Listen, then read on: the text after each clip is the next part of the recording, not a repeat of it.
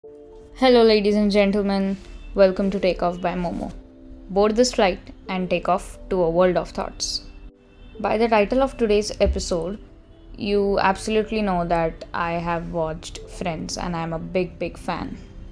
It's like a part of my daily life. I'm that kind of Friends fan. Matthew Perry said, "When I die, as far as my so called accomplishments go, it would be nice if friends were listed far behind the things I did to try to help other people. I know it won't happen, but it would be nice." Well, I didn't know I would ever make this podcast. This is the first and I hope the last podcast which I don't want to make and did not want to make. I didn't know Matthew Perry personally, of course. I just know him as Chandler. So all I can talk about is actually Chandler. I know Chandler as a funny guy who is not good with advice but can interest you in a sarcastic comment. As someone who makes jokes when he's uncomfortable. As someone who uses humor as defense mechanism. And as someone who said the most relatable line for me: "I'm hopeless and awkward and desperate for love." Some of my favorite dialogues of Chandler are: "I'm not blah, I am a hoot." I tend to keep talking until somebody stops me.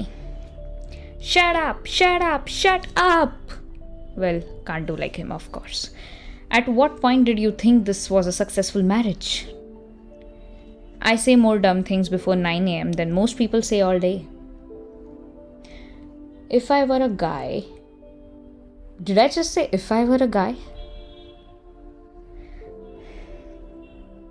Chandler Bing was that one friend who made me laugh when I just wanted to cry.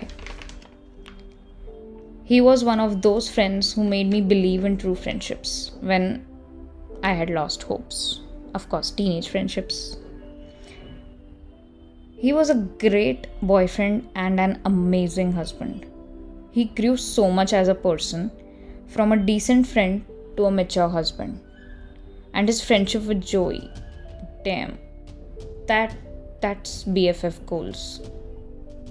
I remember that in one of the episodes he says, "I guess I'll be the one who dies first."